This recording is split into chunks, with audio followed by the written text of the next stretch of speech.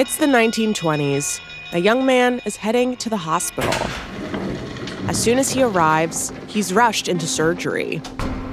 A damp towel is draped over his head. An incision is made on his wrist, an artery exposed.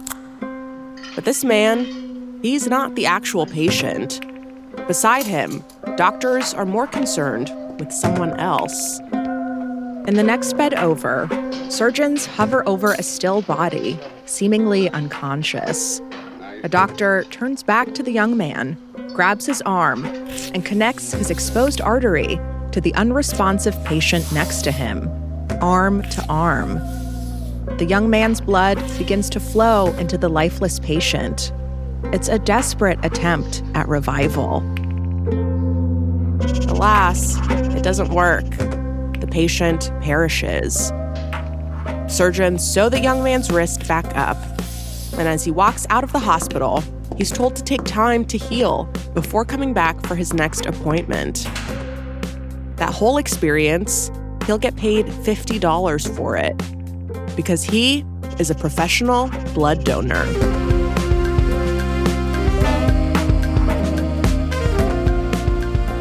This used to be a real job.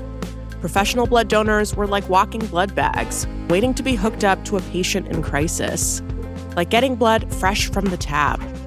Until we figured out how to safely store blood. That's when things changed. And not always for the better.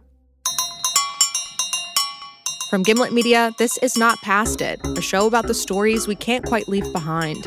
Every episode, we take a moment from that very same week in history and tell you the story of how it shaped our world. I'm Simone Polanen. On March 15th, 1937, 86 years ago this week, a new kind of bank opened in the U.S. A bank that wouldn't deal out money. It would deal out blood. Blood banks would help to revolutionize medicine, save countless lives, and make complex new surgeries possible. But who could put blood in those banks? Who couldn't? And why? That has its own complicated history. One that we'll look at through an event that happened in the not-so-distant past. That's after the break.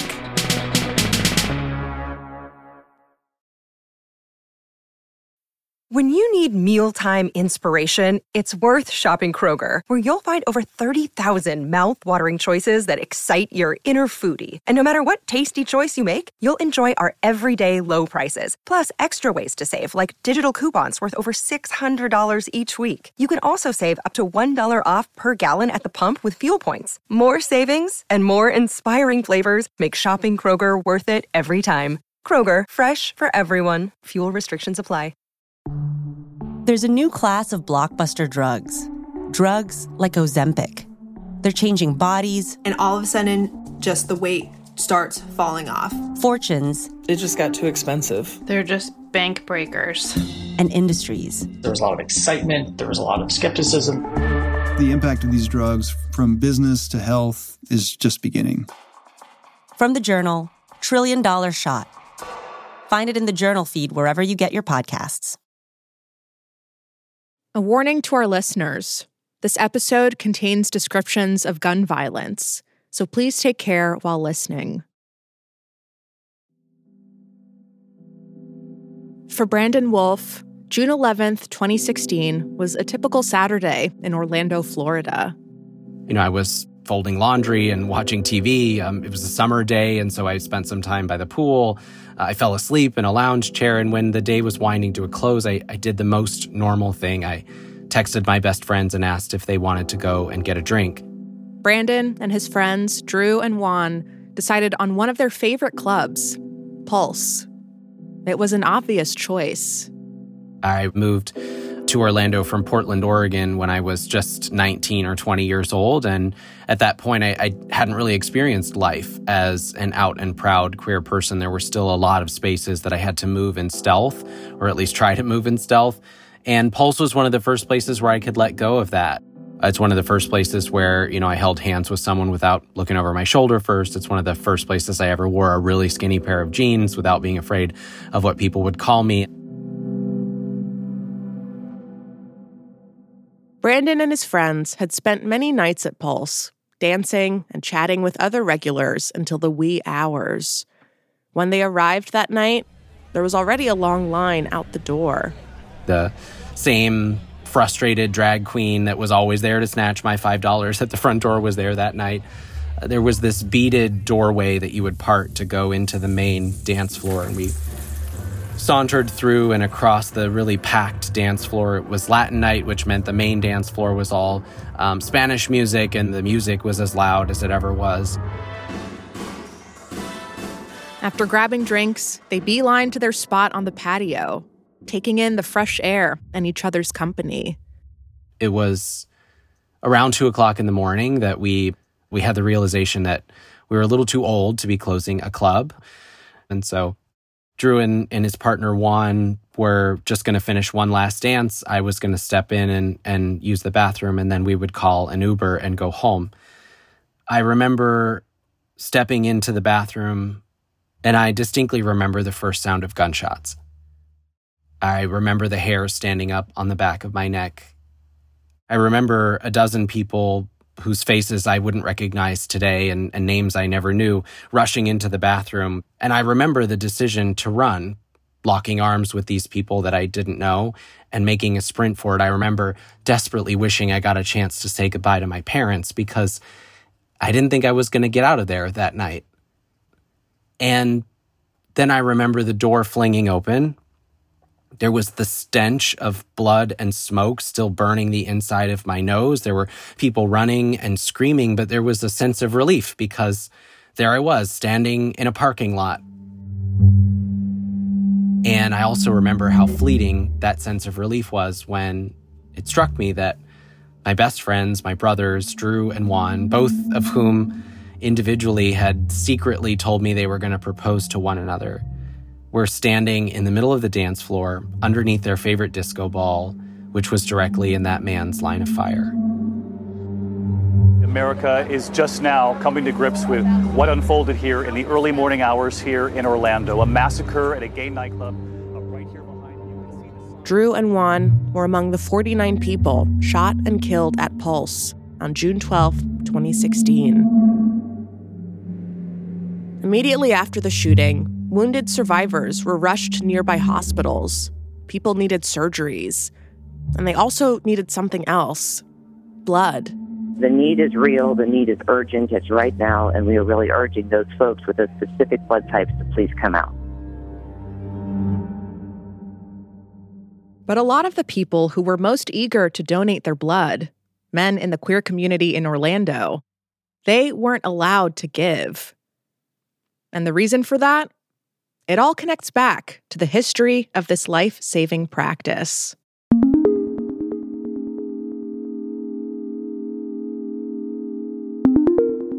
The earliest recorded blood transfusions were between animals. In 17th century Britain, a physician in the royal court demonstrated that a small dog, after being drained of blood, could be rescued by giving it the blood from a larger dog. And almost immediately, we started putting the blood of animals into humans, like the blood of lambs into feverish young men. Physicians saw animal blood as a cure for many illnesses. Some even believed the temperaments of the animal mattered, that those qualities were transferred through the blood. They thought, if I inject myself with the blood of a lion, then I shall be strong and courageous like a lion. It's like, no, it doesn't work that way. This is Sarah Chin. She's written about how the history of law and medicine have shaped U.S. culture. Sarah says that when people were given animal blood, surprise, surprise, many times they died. Even when we stopped and thought, hey, maybe we shouldn't do that. People should get people blood. Patients would still sometimes die. People couldn't figure out why sometimes it worked. And sometimes someone died in horrible pain. You would think all blood looks the same. So why can't I put my blood into you? It's all the same. Blood is blood. It wasn't until the turn of the 20th century that a scientist in Austria realized that not all blood was compatible. There were actually different types. Type A, type B. It was an important observation because, turns out, If you mix blood of different types, it's going to agglutinate, which means it's going to clog, which means your blood is no longer liquid. It's like curdled milk, and it can't pump, and you die a very painful death. Understanding these differences in blood types made blood transfusions safer and more popular. Enter the professional blood donors, who we heard about at the top of the show. They would travel around with little booklets, almost like passports, with their photo and blood type. But blood from a professional donor was expensive, and when a patient couldn't afford it, it became a frantic search for a friend or family member of matching blood type. So scientists around the world had been working to figure out how to store blood, to keep it fresh, uncontaminated. And then, in the 1930s, a doctor in Chicago named Bernard Fantis had an idea for a system to collect blood at a hospital. And they'd store that blood in a fridge to have ready and on hand. No more need for professional donors, no more last-minute scramble to match blood types.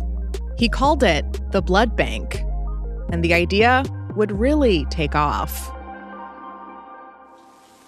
I'm the manager of a savings bank with branches all over the country. This is an early ad for blood banks that lays out the concept. In fact, our vaults contain something much more valuable. They contain flasks of life-giving blood and plasma. Back in the 1930s, these blood banks in hospitals worked differently than the blood banks of today. It was kind of like a take a penny, leave a penny situation. If you were a patient in desperate need, there was blood on hand waiting for you, already blood typed to match, and you wouldn't have to worry about a big fee you couldn't pay. Instead, once you recovered, you were expected to replace the blood you took, replenish the bank with your own blood, or you could convince your friends or family to do it for you. And then, in 1941, this whole idea of what it meant to give blood would radically change again when the U.S. entered World War II. All of this publicity material saying, give blood, it's your American duty to give blood. We're talking about blood coming in from every corner of the country. Blood was no longer something to be purchased or traded. It was to be given voluntarily. Blood donations became a patriotic call, and the American Red Cross took charge of collecting it, asking everyday people to roll up their sleeves and send their blood plasma to soldiers overseas. One poster from this time shows a fallen soldier receiving care from a medic. A needle in his arm is hooked to a bag of blood plasma hanging on a propped-up rifle. The poster reads, "He gave his blood. Will you give yours?" Even actor Humphrey Bogart spoke out in a short film, Report from the Front. That gift of our blood to our men and administered by the Medical Corps is collected by Red Cross blood banks. The Red Cross is at their side, and the Red Cross is you.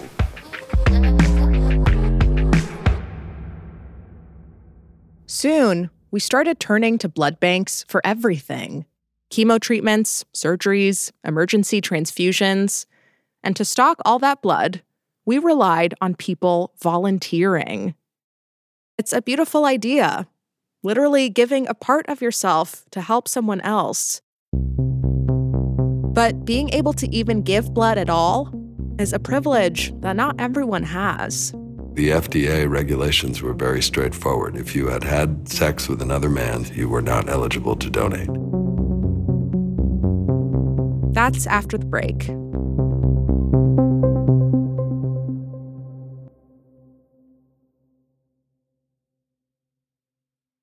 Welcome back. Before the break, we traveled back to a time when professional blood donors were paid to go under the knife. But thankfully, that changed. Advancements made blood donation a simpler process, and as medical professionals discovered safe storage methods, blood banks turned into a system that relied on volunteers to donate. A system that, in 2016, was being strained in the aftermath of a mass shooting at the LGBTQ nightclub Pulse in Orlando, Florida. As news outlets called for donors to come in, lines started growing outside of blood banks. People wanted to volunteer. They wanted to do something to help. Here in Orlando, hundreds of people lining up all day long to donate their own blood after so much bloodshed. Brandon Wolf, who'd lost his friends that night, remembers hearing about those lines. Some people standing in line are being sent home and being told they can't donate. But also that people from his community were getting turned away from the banks. I remember the deep frustration that popped up immediately as soon as people got in line and learned, some for the first time, that they were not eligible to donate blood simply because they identify as gay or bisexual men. You had a number of gay men here who showed up wanting to give blood. And remember, this is the same community that was attacked at that nightclub, so they had a special interest in trying to help in any way they could. In the end, were turned away because they were told, I'm sorry, you don't qualify. The law does not allow you to give blood at this point. And so many of them were angry.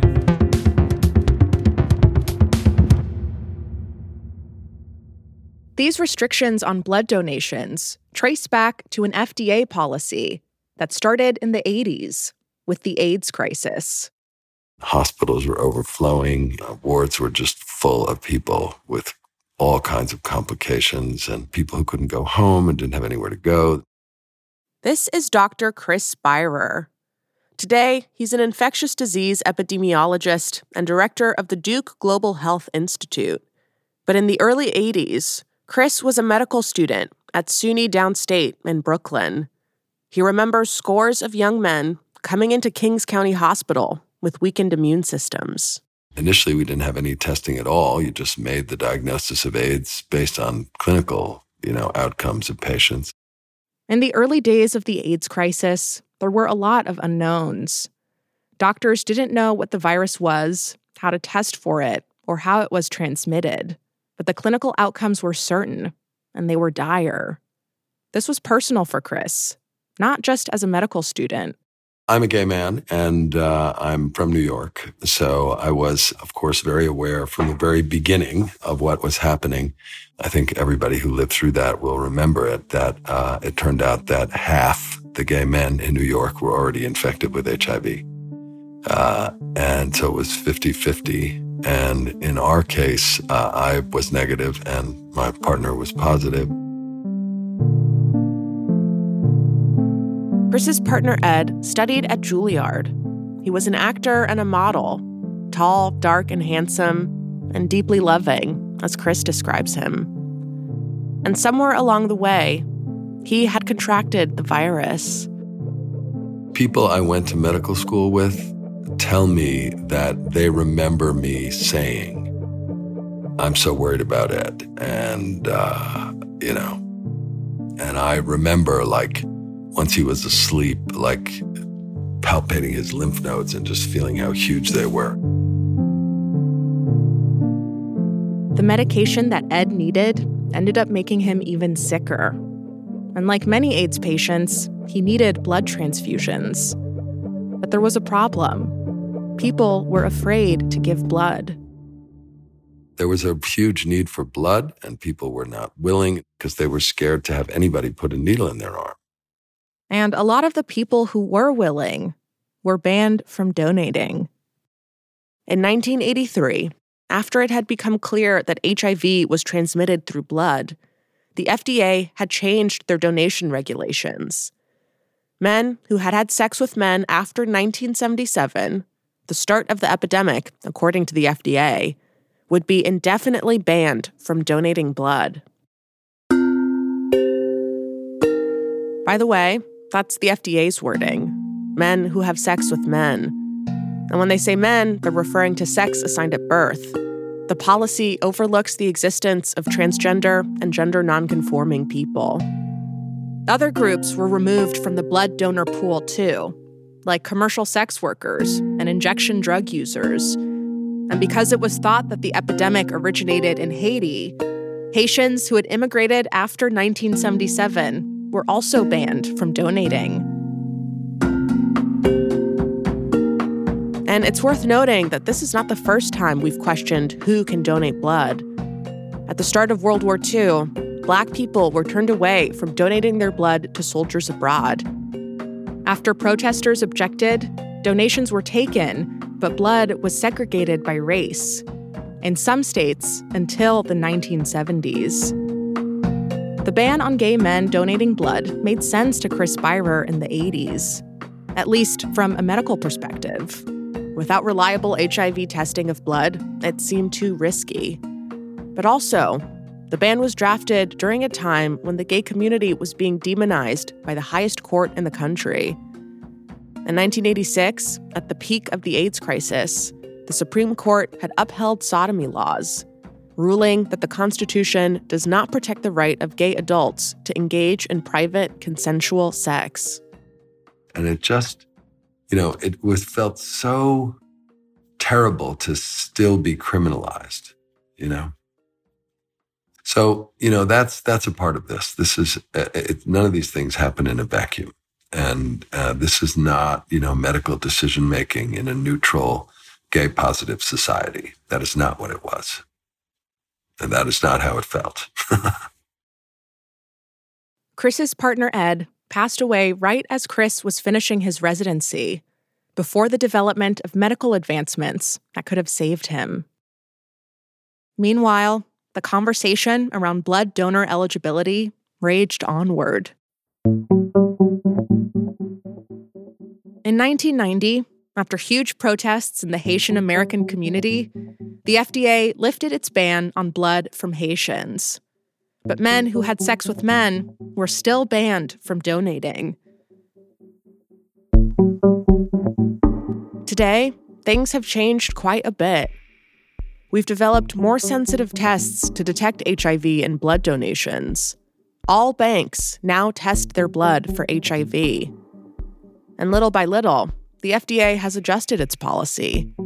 They did so in 2015. It's not a total victory for these activists, however. Major restrictions. They changed it again in 2020. The FDA is again lessening the restriction on gay and bisexual men. These days, if you're a man who has sex with men, you must be abstinent for 3 months before you're able to donate. But LGBTQ rights groups criticize the way the FDA continues to target a group of people rather than screening for individual behavior. Just this year, though, the FDA announced a draft of new guidelines that would change that. They've proposed a new questionnaire to screen potential donors. So if you don't know your HIV status, instead of asking, "Are you a man?" and "Do you have sex with men?" as it basically does now, gender and sexuality wouldn't matter. Everyone, regardless of gender identity, would be asked specific questions about risky sexual behavior. Have you had any new sexual partners in the last 3 months? If so, have you had anal sex? The focus on anal sex is because there's a higher risk of blood exchange than with vaginal sex. Under the new proposed guidelines, people who are HIV positive still wouldn't be able to donate. Neither would people on antiviral PrEP medications, because those medications may make HIV more difficult to detect when testing blood. That's a lot of people who still can't donate. But it's a step forward. The guidelines are based on a recent study, part of which was conducted in Orlando, Florida. And Brandon Wolf, who'd survived the mass shooting at the Pulse nightclub, participated. He'd never donated blood before. He headed into his local LGBTQ center, sat down, and despite a fear of needles, he got his blood drawn. Honestly, I got a little bit emotional. I thought about all the people who came before me, all the people who lost their lives in the HIV and AIDS epidemic, and their friends and their families who had to bury people too soon.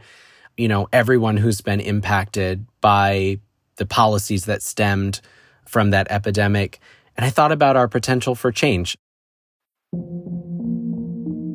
It is encouraging to see a step towards more equitable and more scientific regulations, especially considering that we still need blood in the bank. Just last year, the American Red Cross declared its first ever national blood crisis. Blood shortages mean hospitals have to decide which surgeries and procedures to prioritize. Some of these things they can plan for, but there are also the things they can't, like acts of mass violence. And everything it takes to pick up the pieces afterward, that can get lost in the headlines.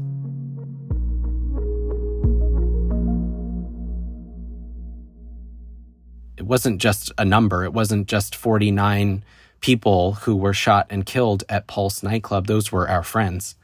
Those were our family members. A gunman filled with hatred poured over 110 rounds from an assault rifle into one of the safest spaces I have ever known. And my best friends took 19 of those rounds. 110 mass shootings have occurred in the U.S. this year, according to the Gun Violence Archive. And the year has only just begun. By the time we publish this episode, there's a chance that number will have already gone up.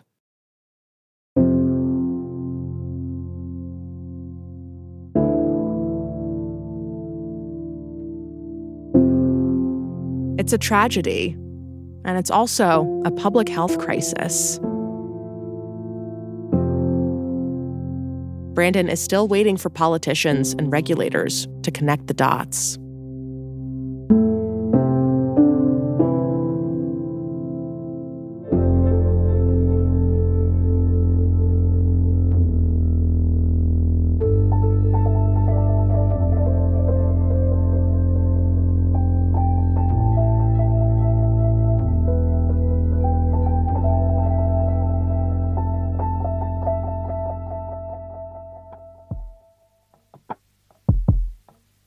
Not Past It is a Spotify original, produced by Gimlet and ZSP Media.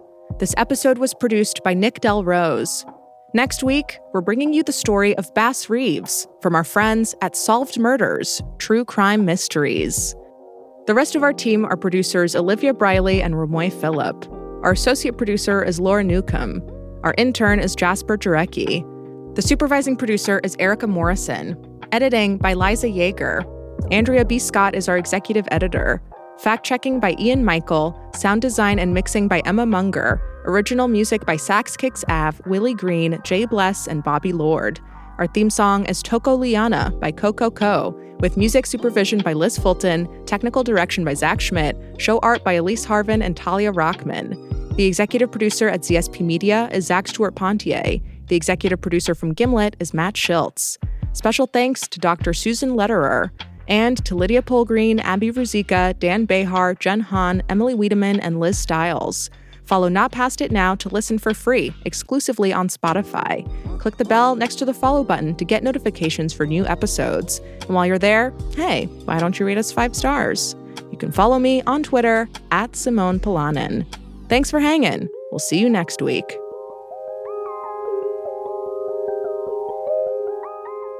There were huge drives in the lesbian community because, gay women were not affected by HIV, but they were part of our community and watching all these young guys die. And that really helped with that problem.